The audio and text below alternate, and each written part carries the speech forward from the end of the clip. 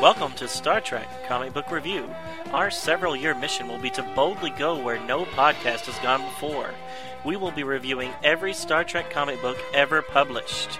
These stories have been released by Gold Key, Marvel, DC, Malibu, Wildstorm, Tokyo Press, IDW, and others. Star Trek and all that the Star Trek universe contains is copyrighted by CBS Studios, Inc. Hello and welcome to Star Trek Comic Book Review with Donovan and Ken. Episode number 178 recorded September 6th, 2014. So today we're doing one issue of Voyager to finish off that whole telepathy war thing. Ha! And then... Ha! Hey. I say! And then we're going to actually finish off Deep Space Nine's run at Marvel with issues number 14 and 15. And I think 15 was a pretty good issue. Nice way to cap things off. But 14, well, it was light. It was light. Right. I'm sure we'll have a few things to say about it. Yes, we will. Then, of course, part 5 of the telepathy war. That's why I was saying, ha! Right. And this is how they wrap it all up. I'll wrap it all up. Well, you'll see in a minute, but it doesn't have much to do with telepathy war to me, but whatever. Yeah, we'll see if it has anything to do with it. Okay. All right. Anything else? Let's do it. All right. So I get the honor of doing Marvel's Voyager issue number 13. This has a cover date of January of 1998. It is entitled Cloud Walkers. The writer is Laurie S. Sutton. Penciler is Terry Pallett. Inker is Al Milgrom. Chris Apolopoulos and Virtual Calligraphy are the letterers. Matt Webb, colorist. Chip Carter, Starfleet advisor. Tim Toohey is the editor. And Bob Harris, editor-in-chief. So the cover shows just a standard picture of Voyager in orbit over this cloudy planet. And then the caption reads, "What dark secrets lie below on the planet of clouds?" And then to cap it off, there's a little logo, Telepathy War number 5. So that's how you know, oh, this is important to the Telepathy War story arc. So the story starts on the Elysian flagship. The Elysian warrior women have indoctrinated Janeway as a battle sister. Janeway is now sporting this helmet with this huge purple wig. After the ceremony, there's a huge party in her honor. Later and elsewhere on the flagship, Paris, Torres, and Ensign Kim are enjoying a simulation of the Elysian's design. It is a type of sport where all the players are wearing wings and can fly, and they battle each other with staffs. Looks like the type of game Hawkman would play. The Voyager crew seem to be enjoying it, even though they're taking a lump or two from the much more experienced Elysians. The next day, Voyager is set to depart the Elysian fleet. The crew are spent after their time at the various parties. Also, many of the ship's reserves are quite low due to their recent escape from the Leviathan a few issues back. Some charts that the Elysians provided show where Janeway can go to try to barter for many of the materials that the ship needs. Later, Voyager has arrived to the planet Thescara. The planet is made up of dense clouds that the crew can actually walk on. Pressure suits are still needed due to the extreme pressure on the planet and the lack of breathable atmosphere. The Elysians here are female, as we saw earlier, but this time they are Caucasian colored and not the blue tint that we're used to seeing previously. They offer to mine the materials that the ship needs from the atmosphere closer to the core of the planet. They offer to take Tuvok, Paris, and Chakotay on the mining run. Here, the mining is done with the use of these flying manta ray-looking creatures called drons. Each crew member mounts a dron, and they follow the Elysians down into the lower atmosphere. Here they witness the mining process. Drons are taken to these clouds where they absorb the material through their mouths, and then they excrete the raw material through these little piping in their back.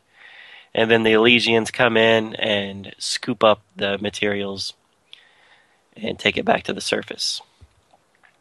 After a short time of watching this, all of the Drons seem to be getting skittish, and they start a stampede of sorts. Paris's Dron flies deeper into the planet's core, while all the other ones fly back up towards the town. Chakotay and Tuvok cannot find Paris, so they return to the ship to use its sensors. Once aboard the Voyager, they find out that even the more sophisticated ship sensors cannot penetrate the gas clouds. Janeway makes the call to have Voyager actually enter the atmosphere to take up the search directly.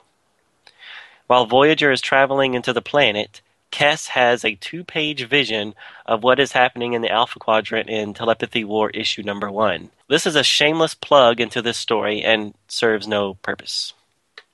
While Voyager is inside the planet, it finds what has been spooking the Drons. It is a pirate ship that is illegally mining the materials. They find Paris aboard the ship and they beam him back over. He tells them that the pirates are in a part of the planet that the Elysians deem a nature preserve. The ship starts to attack them, but instead of doing damage to Voyager, it sets off several explosions by igniting the gases that surround them. Janeway is able to disable the ship and drag it back into space. No explanation is given on how the Drons will survive on the planet now that all this gas has been ignited, so we just shouldn't care about it. As the story ends, Kes comes back out and she warns everyone that she's had a vision. Expecting this to be some sort of explanation of the vision about the telepathy war, we are disappointed to learn that instead she had a vision about something killing the Borg, and whatever this is about to head over and kill them too. To be continued. Wow, that's an exciting issue. And an appropriate way to end off the telepathy war story arc. Yeah, it makes complete sense. Makes complete sense. So, I know you would agree. You actually said it in your synopsis, but if that turns out to be the only nod to the telepathy war, they don't say something else in the next issue, because then that would be part 6, wouldn't it? And it's not. So, if that's all they do with the telepathy war, it just touches off some kind of thing with Kes. I agree with your comment. It's a shameless ripoff. Right. So the only thing I can think of is the they're talking about maybe could be, the cure or whatever that the Telosians pushed through all of telepathic races and to cure them of the disease that the Jem'Hadar created. But that doesn't really make sense. No. And if that was the case, then why would this come and destroy Voyager? No. They're in the Delta Quadrant. I mean, nobody, as far as I know, no one was affected in the Delta Quadrant, right? The telepaths there. Right. But the Borg have made their way to the Alpha Quadrant and back a time or two, so... Well, yeah. Well, but the Borg have nothing to do... Okay, so this is the alternate theory. Okay, fine. Well, no, this is the only way I can tie the two together is that she's talking about is the Telosians' cure, but it doesn't make sense. And we see the Borg cubes blowing up and right. Yeah, so this is more like what was that numerical race that was completely CGI generated that they had? Yeah, species 829 or whatever it was. Something like that, exactly. Now they kicked the Borg's butt, so I could see them being that, but that's even more so has nothing to do with the telepathy war, but whatever. Right. Yeah, I'm really thinking that this has to do with species 829 or whatever it is, and right. not anything to do with the telepathy war. Yeah. Okay. But it was somehow the telepathy war that triggered her ability to see this threat? Anyway, whatever. No, doesn't make sense. No. So I'm sure we'll have something to talk about next issue, or the next time we do Voyager. Yeah. We'll either be really disappointed or really surprised that they actually did something. Right. Okay. I thought Janeway looks pretty wiggy in that big hair battle sister headdress. I thought that was like pretty striking because I didn't even know who she was at first. So when I turned the page, and then there she is. I mean, at first she almost looked like Chakotay in a wig, but then I looked closer, like, no, that's Janeway, and she's the Battle Sister thing. Okay, fine. Huge headdress. Huge. Yeah, she should be a Vegas showgirl. Exactly. You think the 70s women had big hair? That is big hair. Right, Janeway. It kind of surprised me because I thought that was their hair. I didn't know that it was some sort of elaborate wig that the Elosians were wearing. Right. Apparently so. They're actually bald underneath. Go figure. We don't know that. Do we ever see them without the hair? I'm just throwing something out there. I have no idea. Yeah, coming to find out they're really just Bolians who are wearing these wigs. Without the face ridge. Oh, right. So I thought the Elysian flying simulator was kind of cool. You know, with the wings and everything. Yeah, the Hawkman. Yeah, the Hawkman thing. That's right, the Hawkman thing. So I just thought it looked kind of cool. And Paris looks like he's just in ecstasy. He's just got a look on his face. Oh man, this is so cool. Of course, that's before he gets hit with a stick. But yeah, I thought it was good. And it's just a 2-page spread, so we don't really know. We don't know if he gets hit with a stick. Oh, he's got to get hit with a stick. I mean, look at that's Kim, right? Yeah, Kim's tumbling. Getting whacked. He's getting whacked, and he's kind of tumbling. So that's like a holodeck or something, right? Yeah, they or say is that simulation, real? So I'm assuming it's some sort of holodeck thing. Huh? Yeah, that'd be kind of cool. Yeah, no, that'd be really cool. Yeah. The only time we saw people like defy gravity on the holodeck was there was that one episode of Voyager where B'Elanna was doing skydiving and stuff like that, or actually space jumping. Oh, right. But yeah, I mean, if the holodeck could do this kind of stuff, I'd be doing that all the time. Exactly. Yeah, you want to get working on that program, Paris. I'd be like, run Superman 101, and then I'm just flying around. In the outfit. Of course. You know, deflecting bullets with your chest. Yes. Right. Well, if the safeties are on the holodeck, everybody should be able to deflect bullets with their chest. There you go. But it's not quite the same unless you've got the uniform on. You got to have the outfit. Well, that's true. That's right. No, I like that. I wish they could have explained more. Maybe Paris will build that in the holodeck like he said he's going to. Right. We'll see it later, I'm sure. Unless it's canceled. Oops. So, one thing, this whole issue seems to be just like one after another, the crew doing fantastical things. Maybe a little too fantastical to be believed. I mean, so they're doing their flying around thing with the wings and everything. And then they end up in the fantastical place of the upper layers of a gas giant planet. Mm-hmm. And they're surviving, and they're not getting crushed, and they're able to actually stand on thick layers of gas. And it's like, this is a bit too fantastical for me, quite frankly. I mean, I'd like to be able to have my imagination hat on and go with all this stuff, but I think it's just a little bit too overboard. But I'll also say that this is the kind of stuff they could never do in the TV series. Agreed. You'd need a big budget for all this stuff. So. Yeah, and you know, I kind of wish they didn't do it here, especially when it shows the town or the little. I mean, it looks like little blocky buildings, and it's supposed to be just floating on these bridges or on these clouds. I mean, they're walking these clouds. Exactly, they're walking around also.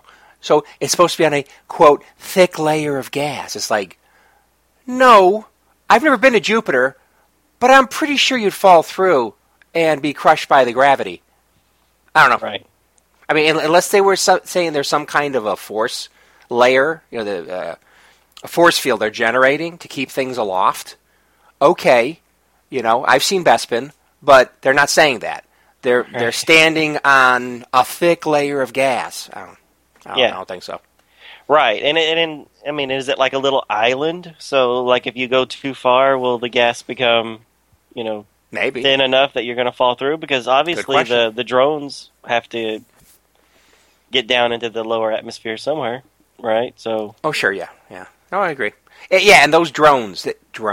So the drones, because there's no Drones. E, so Okay, fine. So drones, it's which is an interesting name. Okay, so those drones are different from the stingray catfish things they fly around on. well, they both call them drones, don't they? Okay. Well, So- I thought so, but didn't they look a little different? The ones that were actually sucking in the carbon hydrazine or whatever.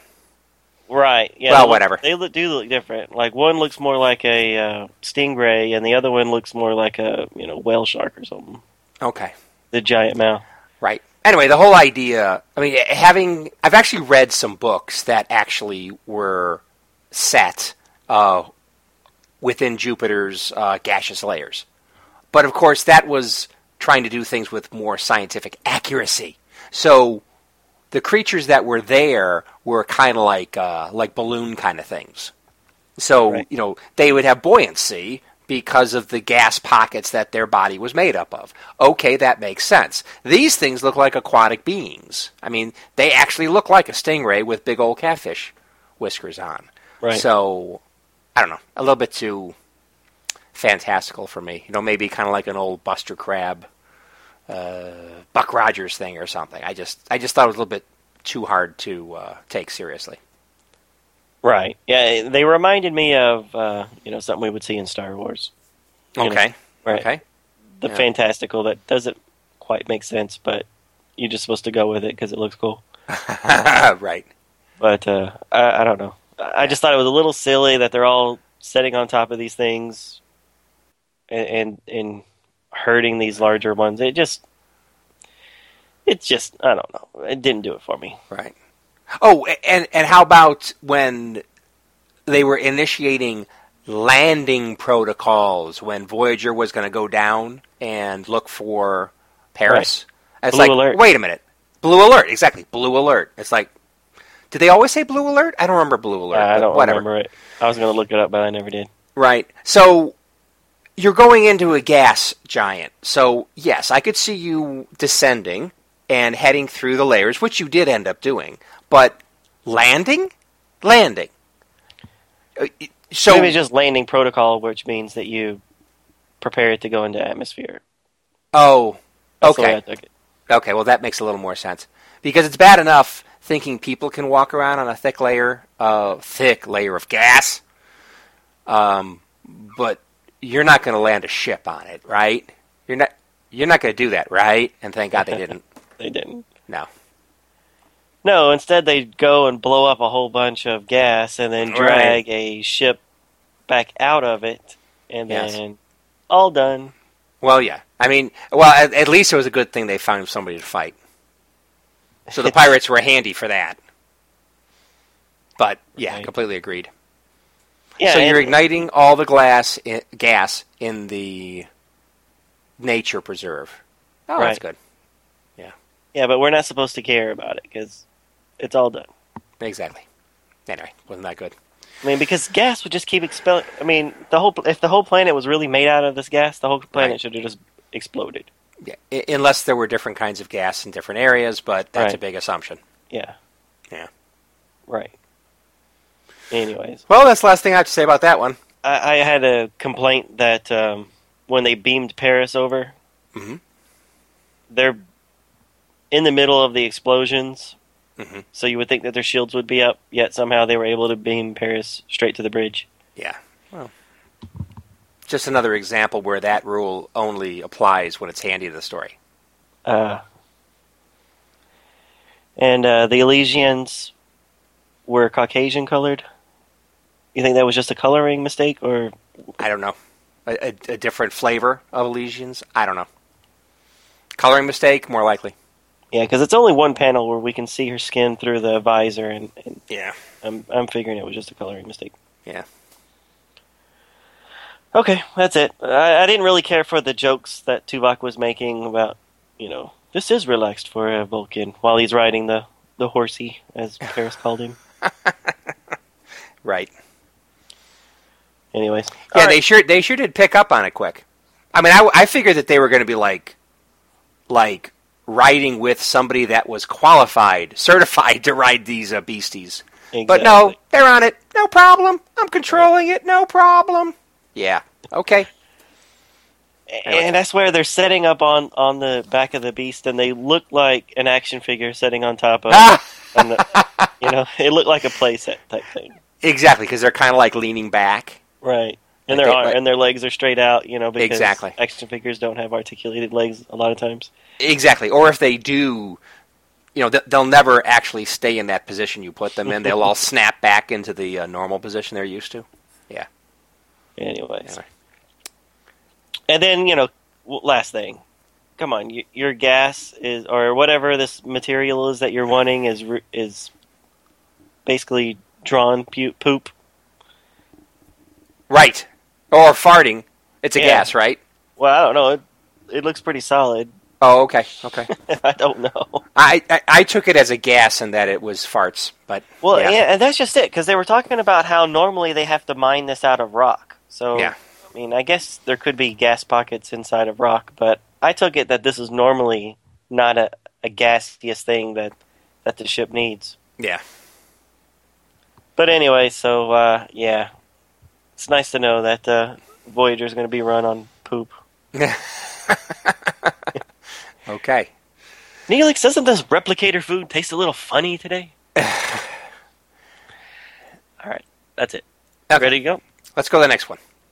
Now, in this one, we are shifting into Deep Space Nine land, and with a light, fun-filled episode, or issue, I must say, that is titled, Nobody Knows the Tribbles I've Seen.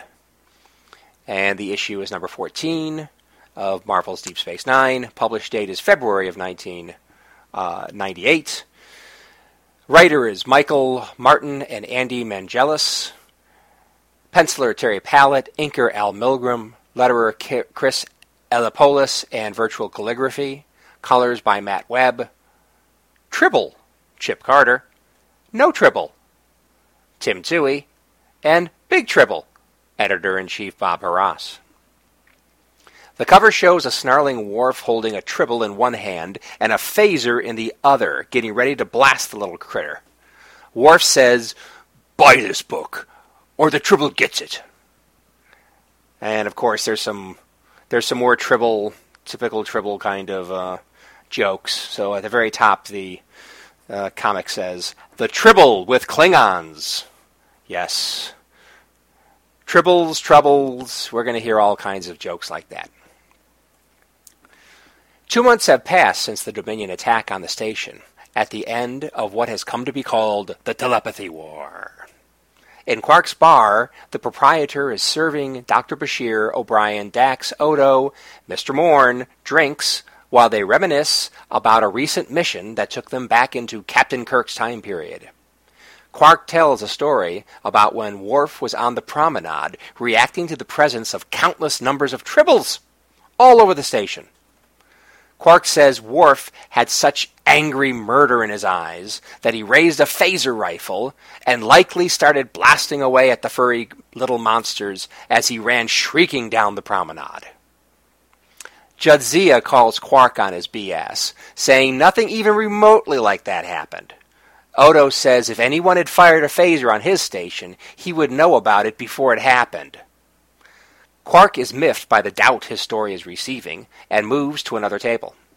The remaining friends talk about the surprise celebration for Worf they have planned for the evening and how Worf will likely hate it.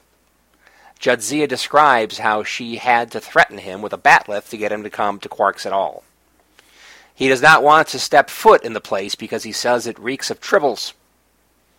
They all start wondering why Klingons universally hate Tribbles. Even Worf, who was raised mostly living among humans, hates them. O'Brien says he knows and tells everyone to gather around for a little story. O'Brien says the Klingons have a secret shame that stretches far back into their history, to a time when they were not driven by warrior ethic, but were a lot softer than they are today. They actually had Tribbles living among them as beloved pets.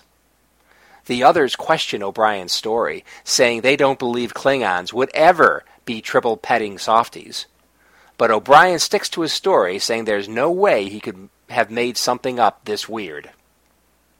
The Romulans had no problems believing it, and thought the tribble-loving Klingons would be easy pickings and set about trying to conquer Kronos. A long and bloody war followed on land and in space. By the time it was over, the Klingons' warrior spirit was awoken, and once brought to a boil, their temper has never reduced back down to a simmer. The Klingons and Romulans became hereditary enemies after that bloody Tribble War. After the war, the Klingons had no further use for fuzzy, purring pets, so they gathered the Tribbles up and got rid of them in all manner of terrible ways. Blasting them outright and beaming them into space are some of the more humane ways they were erased from the surface of Kronos.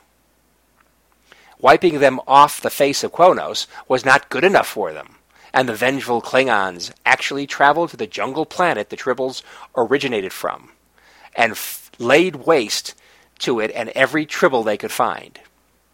Now satisfied, the Klingons expunged all records of the Tribbles from their history records, and they will never speak of them to outsiders. Worf almost admitted the whole story when they were on the K-7 space station back in the 23rd century, but his Klingon pride prevented him. After the story is over, they all take turns telling O'Brien why his story is a lot of hooey. Odo says that Worf told them they tried to destroy the Tribbles because they were an ecological disaster that eat everything they see, and bred it at unprecedented rates, not because they are long-lost pets that they're embarrassed about. Finally, Julian starts to advance his own theories about Klingon Tribble hatred by starting to describe how there are multiple Klingon racial types that are not all anatomically similar at all. Jadzia asks where Julian is going with all this medical talk. That sounds way off the main topic at hand. Julian tersely says he will get to the point if he is allowed to do so. Julian says it is Tribbles that are responsible for the smooth-headed Klingons of the 23rd century turning into the bumpy-headed Klingons of the 24th century. Jadzia says there's no way that large evolutionary change could have taken place in 1 century. Julian says he is sure, and he will prove it. He goes on to essentially say that both Tribbles and Klingons are allergic to each other, and on a very fundamental level. When Engineer Scott transported all the Tribbles on the Enterprise to the only viable location he could send them to, the nearby Klingon battlecruiser, that was the trigger to the Klingons. When Engineer Scott transports all the Tribbles to the Enterprise to the only viable location he could find, which turns out to be the Klingon battlecruiser, that is the trigger to the Klingon physiological changes. The close contact with the Tribbles triggered what appeared to be a rash on the forehead at first, but over time the changes became more pronounced and permanent. Worse, it was communicable and spread to the other Klingons when they returned to their base of operations. Having changed most of the Klingon race permanently in a way they did not appreciate, they took revenge on the Tribbles on their home world in an attempt to annihilate them. Jadzia calls Julian on a story by saying he is trying to make them believe the Klingon appearance changed due to bad acne. Julian stands by his story and says it's as good an explanation for the mutual animosity between Klingons and Tribbles you are ever going to get. Jadzia says Julian is not even close to the truth, and then she goes on to tell her story that she actually participated on in the far past. Jadzia's story begins with 3 Klingon treasure hunters named Ko, Elray, and Zemp. They were all low-ranking functionaries of the Klingon Emperor of the time. They specialized in acquiring rare antiquities and were fairly inept at it. Only dumb luck allowed them to avoid capture and summary execution. They also sported the cranial ridges we all know and love, while the smooth-headed Klingon race of their time had gained power.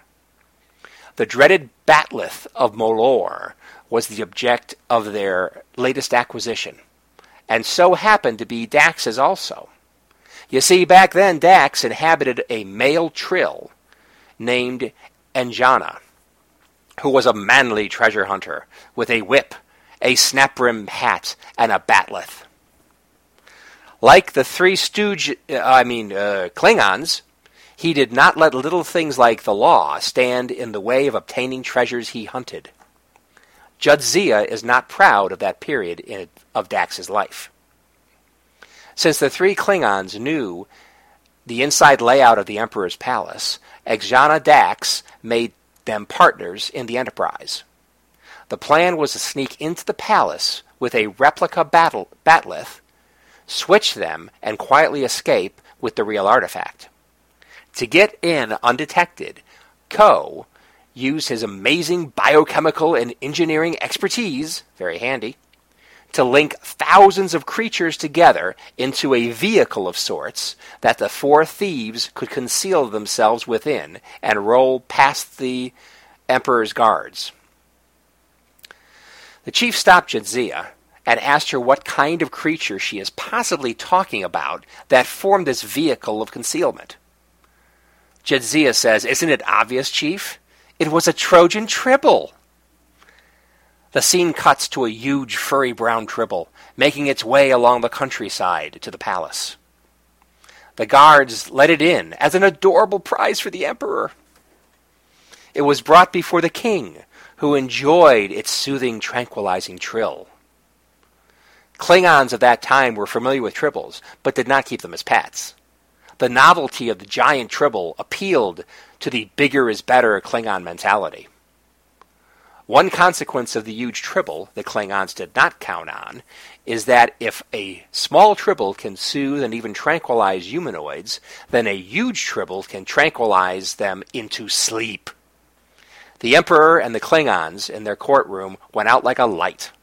The thieves emerged with earmuffs on and had the run of the place. Ijana swapped the fake batleth of Molor for the real one, but discovered the legend that the special weapon could bestow supernatural powers on the wielder was true. The weapon emitted some kind of subsonic pulse that the huge tribble reacted to violently when it was approached. It shrieked obnoxiously and woke the sleeping Klingons. The Emperor's guards closed in on the four thieves, who backed up against the super-agitated Super Tribble. Luckily for them, the prolonged proximity to the batleth's vibrations broke the bonds that bound thousands of tribbles together. Not only did the giant tribble break apart into thousands of individual tribbles, but Ko's manipulation that brought them together had a side effect. They were now carnivores, and they were hungry. They set about devouring everything they could get their fur on. In the ensuing melee, the four thieves were just barely able to escape to their ships with their lives. Unfortunately, they had to leave the blade behind to keep the tribbles in the agitated state that covered their escape. Klingon-tribble relations have never been quite the same since that day. O'Brien tells Jadzia she must be part Irish for coming up with such barroom blarney as a Trojan tribble. They all bust out laughing as Worf finally enters Quark's. Jadzia welcomes him, but Worf assumes that since the laughing ended so abruptly when he entered, they must be talking about him. Worf asks Mr. Morn to tell him what they were saying. But before he can respond, O'Brien and the others tell him what they were conjecturing about. Worf does not know why they would be talking about that subject. Quark enters with a warrior's tankard of prune juice and a covered plate that he puts in front of the now seated Worf.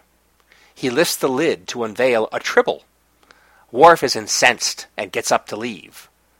But before he can leave all the way, Clark cuts open the dead tribble to reveal it's stuffed with gagh. Everyone is repulsed by the sight, as Quark basks in his own clever joke. Quark leaves with the delicacy by popular demand, but says someone will have to pay for all this. Finally, with Worf and Quark gone, Odo offers to inform the Liars Club of the real reason Klingons and Tribbles hate each other. He says Mr. Morn knows the truth and told Odo earlier that day. Odo puts his arm around Morn and turns the floor over to him. The normally silent Morn sits there uncomfortably with all eyes on him. The end. Now, was that a real Tribble he cut open? Because I thought it was a Ferengi fuzz gourd. No! I thought he was just calling it that as slang. So it was actually some kind of vegetable, a gourd. That's the way I think it is. I think he made it because it looks like a Tribble, but I don't think it was really supposed to be a Tribble. Well, why was everybody so disgusted? Because it looked like a Tribble with live gawk in it. Ugh. Well, okay. I thought it was a real Tribble. Yeah. But you could be right. Fuzz if it gourd. is a real Tribble, I thought that was slang. That he cut it well, open. That's what I thought. Stuffed worms in it. I agree. But I just thought Quark was a disgusting person, and that's why everybody was like, "Ugh, take it away, it stinks." Anyway. I loved the joke about Morn about to tell the story, and then it cuts off. Well, exactly. If you know the character, that's an ongoing joke. Right. Where people say, "Oh, Morn told me the best joke the other day." And it's like, you never see him talk. You never hear him talk. Ever. Right. Loved it. Yeah. And I thought that was great that Odo came up with that. So not only did he come up with something to say, but he basically just dished it to Morn to put him in a spot. So it was kind of a double joke. Right. So what'd you think of the issue? 3 humorous takes on why Klingons hate Tribbles. Obviously, if you take it for what it is, a nice light little story that tries to be humorous, then I thought it was fine. Some of the jokes worked, more of the jokes didn't work, but the whole idea of them telling these different stories that get more and more outrageous, I liked it. But the trick is to be outrageous without being stupid. So, it worked in some cases and it didn't work in other cases. And I think from the discussion we had before the recording, you and I may have some differences of opinions on what worked as humor and what didn't. All right, so let's just take one story at a time. So the first story is, I guess the first story would really be Worf just running around the promenade shooting them with a phaser rifle. That would be the first one. Yeah, so that one worked or not worked? Well, I didn't take that one as being quite as humorous, but I guess the idea of Worf basically taking all of his Starfleet morals, throwing them out the window, and running down the promenade shooting Tribbles, I guess that's funny. But no, I like. I really didn't. I really didn't take that one as overly funny. But yeah, you liked that one. Okay. I just liked, Quark's descriptions of the snarls and the squeals of the dying Tribbles. Oh, right. I thought his explanation was really funny. Yeah. And then to come to find out he wasn't even there, and he's just he heard it. Exactly. Yeah, I thought it was pretty funny. And I thought that was kind of cool how that kind of triggered the whole Liars Club thing. Right. Apparently spontaneously. Right. Which is pretty good that they could all come up with stories on the fly like that. Right. Of course, I think Julian's is the weakest, but whatever. All right, well, let's take them in order. So the next one was Miles's. Miles. Miles really got it going. So this was they used to keep them as pets, and then right. So I think it worked. The idea of Klingons as mellow suburbanites that love to pet Tribbles and walk them, take them for walks in Bermuda shorts. I thought that was funny. It was over the top. It was ridiculous. But, so they actually have panels, if you don't have the comic, that look tract housing, one guy's raking white picket fences, one Klingon is like raking leaves, and then the other guy, his neighbor right next to him, has the Klingon, from the waist up, he's got the Klingon outfit, warrior's outfit, and from the waist down, he's got Bermuda shorts, and he's got a leash on a Tribble. Ridiculous, I agree, but I laughed. I mean, not out loud, but I found that funny. It was funny. I just liked the ridiculousness of the neighborhoods and stuff. Yes, yeah. And then the Romulans just blasting it and killing all the poor Tribbles and Klingons. Right, exactly. Then they might take it a little too far when the Klingons deem that they have to get rid of the Tribbles, and they just load them up into dump trucks and beam them out into space. Yeah. Yep. Well, the reaction in all the stories, the reaction of how the Klingons tried to get rid of the Tribbles was pretty extreme. They were all trying to get rid of the Tribbles, and the Klingons were bloodthirsty about it. So, poor Tribbles. Right, I also liked hearing about the Romulan-Klingon war, just period. So were they supposed to... They did... Isn't it canon that they did have some kind of war in the past? Right. Okay. I have no idea about the details of that. But I thought it was kind of interesting. Even though this was not a real look at that war, I thought it was interesting at least hearing about it. Right. Yeah, and supposedly the reason why that war was so big was that the Romulans gave warp technology to the Klingons without, because they didn't have the first contact restrictions and stuff like that.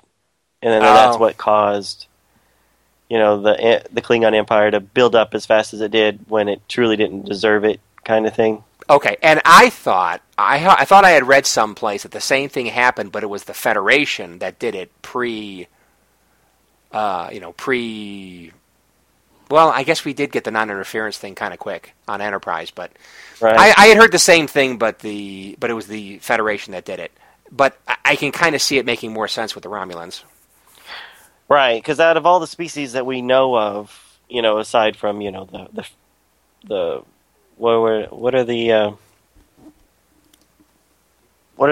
not the founders, but what's the really old species that seeded the universe? Oh, yeah, in that one episode of Next Gen. Yeah, taking them out of the equation, I mean, the Vulcans would be the oldest race that has warp technology, and since the Romulans are an offshoot of them, it would make sense that the Romulans would be flying around doing devious things with their warp technology as opposed to the Vulcans. Right. Yep. So, anyways, I liked that one. I liked that story. So the next one you thought was the worst? Oh yeah, I think Bashir's whole attempt to take some kind of a medical tact at this to try to explain it. I didn't think it was that funny, and I think it totally fell on its face. But okay, so the only redeeming thing about his story, besides seeing some of the old Taz people, is also seeing Jadzia in a Taz miniskirt. She looked very, very nice. Very, very nice. Naturally, in the third story, I thought the best thing, obviously, was Trojan Tribbles.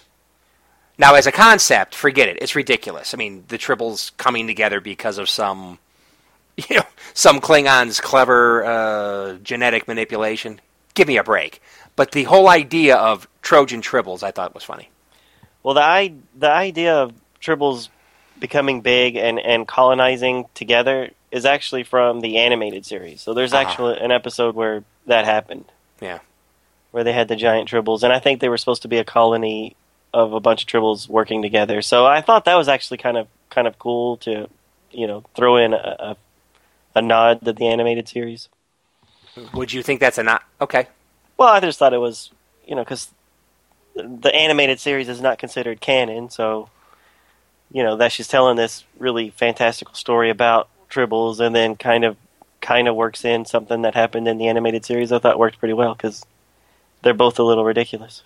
Okay, well. Yeah, and I did not recall that animated series episode at all. But I just thought, because when Jadzia was describing it, and it's like, did I miss something? What is she talking about? And then you turn the next page, and then, well, of course, Chief, it's a Trojan Tribble. It's like, oh, that's funny. I thought that was funny. But I didn't remember that animated series episode. But people didn't go riding around inside the Tribbles, obviously. No, they just rolled around and ate stuff. Is that another David Jarrell script or something? I doubt it. Okay. I don't know though. Okay. So the Three Stooges, I did not catch that they were supposed to be the Three Stooges, so that was pretty funny. And reading the names out loud, it's really obvious, Right. Moe, Larry, and Shep. Exactly. Now they didn't do all that much with that. I mean, they had a little bit where they were knocking each other, and there was even one part in one panel where Moe knocked probably Shep over, and then Larry was like on his four appendages behind him, like an old fashion joke. Right. So there was some slapstick there, and it was a little extra thing, and I doubt if anybody in the 24th century would know about the Three Stooges, but it was good for the 21st century reading audience. Right. No, I was more hung up on the Injana Dax. Oh yeah, exactly. Yeah. Who looked like Indiana Jones. Exactly. Yes. So I thought that was actually pretty funny. Yeah. He had the coiled up whip at his side, the snap brim hat, and it looked like he had, was that some like some Klingon wardrobe mixed in there? Yeah, it was basically Harrison Ford's outfit from Temple of Doom with the Klingon armor right on his chest, and that was it. Right. It was pretty hilarious. Even the whip was there. I thought that was funny. Exactly. It was all nice touches. Right. Yeah, because of that, I was really hung up on the Three Stooges. I was trying to work them into, an Indiana Jones story. Right. And I was, I couldn't quite. I didn't make the connection because I wasn't thinking Three Stooges at all. Yeah. Well, I think that's what derailed me. Right. No, I like that story, the Giant Tribble one. As far as the bumpy-headed explanation, I liked that story, only because they're trying to really explain why like Koloth and other people that we saw in the original series, and then again in Deep Space Nine, now has the bumpy heads. It's a ridiculous story, but I kind of like that one better than you did. Bashir's? Yeah, Bashir's. Yeah. They're allergic to each other. Right. Yeah, well, yeah, that one's trying to explain the bumpy heads, and Jadzia's story doesn't explain the bumpy heads at all. Doesn't even address it at all, just the hatred. Yeah, no, Bashir's was the only one that addressed the bumpy heads, and I liked it. I thought it was ridiculous. I mean, it's a stupid story, but I just, better than Roddenberry's explanation as, well, these Klingons are from the south. We've only seen Klingons from the north. Well, he's trying to make a joke too, but right. No, that was good. Yeah, and so let's see. Yeah, so we already talked about Odo's comment or Odo's little mini joke. So right. Aside from that, the only other comment I have is right after Miles' story. Right. There's just a random panel of I have the same guy one carrying a bag of tribbles. Exactly. I have the same comment. So I completely agree. So what was that supposed to be? I mean, were they still clean? So they were still cleaning up tribbles from the journey back into Kirk's time. Is that it? I'm assuming so. Well, they did say that it's still supposedly Quark still smelled of tribbles. Right. So it's just, but even with all that said, it seemed very random to me, and apparently to you too. Yeah, I had to go back and reread everything that was on that page to see if I missed something in the dialogue to explain who this guy was. Well, and I was like, well, maybe he'll show up later and he'll spill the bag, or somehow this will have some sort of bearing later in the story. Nope. You never see this dude again or the bag. No. And if that guy wasn't there, no effect on the story. Absolutely not. And then having him there really, I guess it just reinforced the idea that they were still cleaning up from the Tribbles, and that's why Worf could still smell things. I don't know. That's about the only kind of stretch of anything that makes any sense. Right. Whatever. Okay. I'm done. I thought it was light and airy. It's nice to have a nice, light, airy, low body count story every once in a while. Right. So. Right after the big telepathy war. Yeah. Whew, that was exciting. Yes. All right. Well, issue number 15, February of 1998, entitled Requiem Obsidian. The writers is Andy Mangus and Michael Martin. Penciler, Greg Scott. Inker, Joseph Rubinstein. Letterers, Chris Alopoulos and Virtual Calligraphy. Colorist, Chi Wang. Starfleet, Chip Carter. Editor, Tim Toohey. Editor-in-Chief, Bob Harris. So the cover shows Garak clutching his head while visions of Zariel, Odo, Bashir, Kira, and a skater girl with half her head shaved and some tats. They all swirl around him. And then the caption reads, Past Memories, Present Sufferings. So the story starts 8 years ago on Terok Nor. A woman in skin-tight black leather and half her head shaved is being stalked in the dark corridors. She fires a weapon at where she thinks her Cardassian pursuer hides.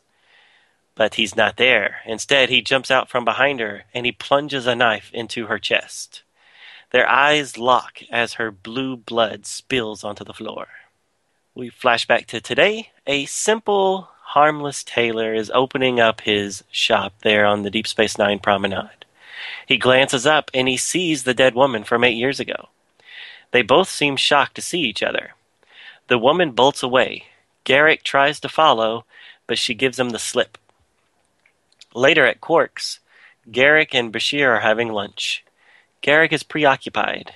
Bashir asks what the problem is, and Garak is surprisingly open about it. He says that he killed a woman 8 years ago on the station when he worked with the Obsidian Order, and he saw her again today. He even tells the reason why the Obsidian Order wanted her dead. She was a telepathic courier that was used by the Order until they thought that the telepaths were knowing too many secrets. So then they had them all killed. Garak looks at the Dabo table and he sees the woman there smirking at him. He tries to attack her, destroying some chairs and knocking over a lot of the guests. Odo and another security officer arrive and subdues Garak. Bashir takes the Cardassian to the medical bay. Later, Garak wakes up in medical to find Za'il next to him. Bashir tells him that his neural pathways are breaking down and he will die if it is not fixed. They talk about the past episodes of the show for possible reasons as to what's causing this neural pathway degeneration, but the good doctor has already ruled them all out. Bashir gives Garak some medication to at least stop the hallucinations. Za'il and Garak head back to his shop when he sees the ghost woman again. He tells Za'il to get to safety and he chases after her. He catches up with her in an area still under construction from the last Jem'Hadar attack during the telepathy war. She turns out to be all too real, and the two of them fight hand to hand. She tells him that she's actually the sister of the woman he killed all those years ago.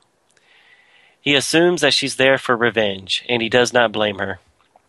She tells him that her sister implanted a psychic engram that is now killing him.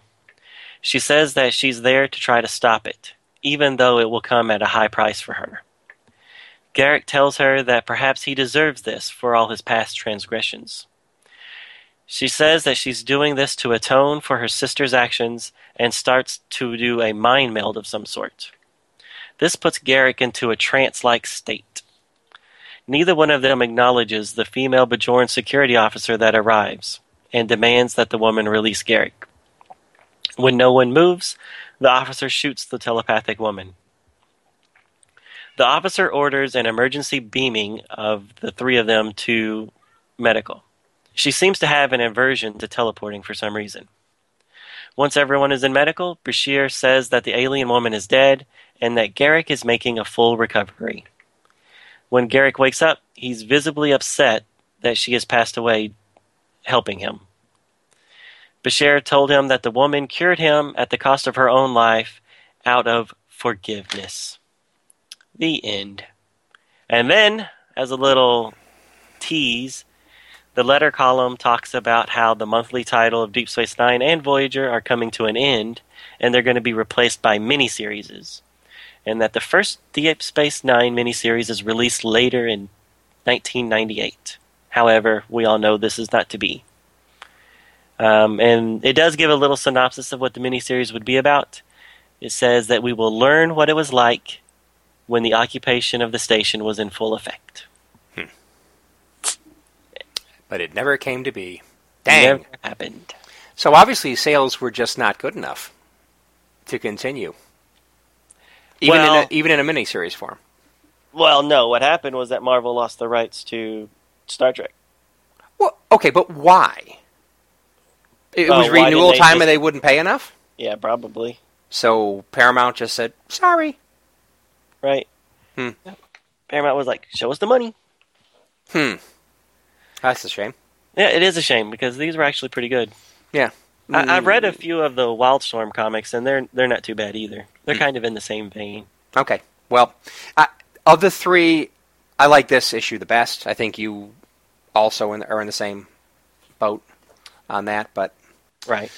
I love Garrick. Love the character. And so it's nice to see him being the focal point of this story. Right. And I liked showing him when he was part of the Obsidian Order and, an assassin. That was actually pretty good. Yeah, exactly. So the thing about him is, normally you don't... He's always feigning, I'm just a simple tailor, a simple businessman. Now you're seeing him in full-on Obsidian Order mode, and he's pretty deadly. So I think that's pretty cool. I like that. Right. I really need to go back and watch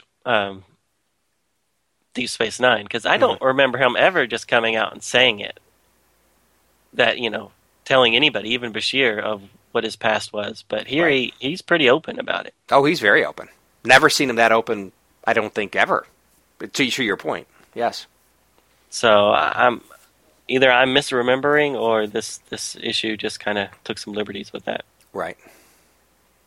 Well, maybe they're just underscoring how Garrick was so wigged out over the whole thing and his medical condition that he actually would divulge such things. I was surprised when he was doing it. Yeah, maybe because they talk about those episodes where the implant was in his brain and things like that. So maybe when that all came out, it was maybe he at least confided with Bashir that he was part of the Obsidian Order. Right. I'm going to have to go back and watch some of that. Yeah. Well, the other thing that's interesting about Garrick, though, is you never know when he's lying and not. Right. I mean, obviously he's lying about just being a simple tailor, but it's like even when he says things, like he says, and it's very cool when he says it towards the end, before he starts making his moves and trying to smash up the place. Doctor, I have no conscience. I love that. That's great. But then later, based on something he says towards the end, obviously he does have a conscience, and he does act like he has a conscience. So again, it's the liar in Garrick, the practice thief, the guy that you never can quite tell when he's telling you the truth or not. I thought that was cool, like that. Right. No, I'm with you 100%. Yeah. Right, and I even liked the sister storyline. I like, he killed a woman 8 years ago. She implanted something in him, and then the sister doesn't agree with what the sister did. So she's going to make it right, even though it costs her own life. She's going to basically sacrifice herself to save the person that killed her sister. So I mean, It's just like, man, that's dedication. Yeah, that's dedication. That's all cool, and I like that part. However, a few things about this race. What Olinar, I forgot what their names are, but she seems to be a very moral person. The sister, right. And then the previous sister I mean, the one that was originally killed. I mean, she seems. I mean, supposedly it sounds like it's a fairly nice race of people, despite how they may look.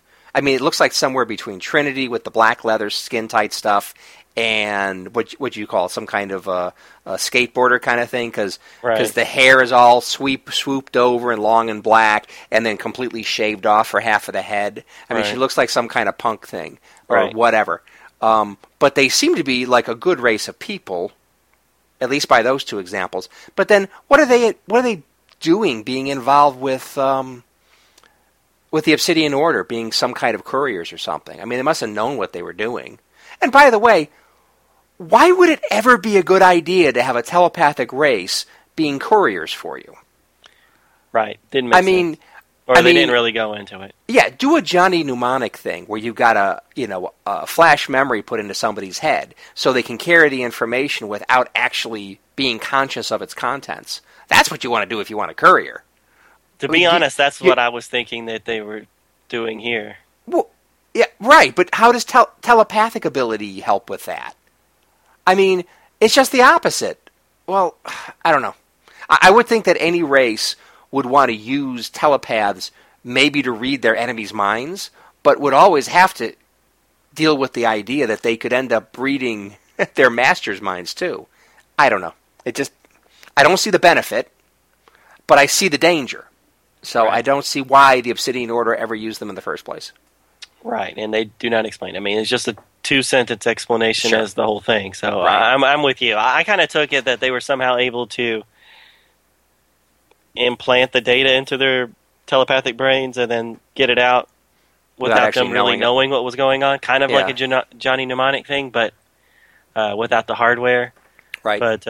But again, that was all conjecture on my part because it doesn't say that anywhere. It just says that they're gentle people, loyal and reliable. Right. That's it. Right. So you should get a race like that who aren't telepaths. They'd be less of an issue. Anyway, whatever. Right. So I thought the artwork was pretty good in general.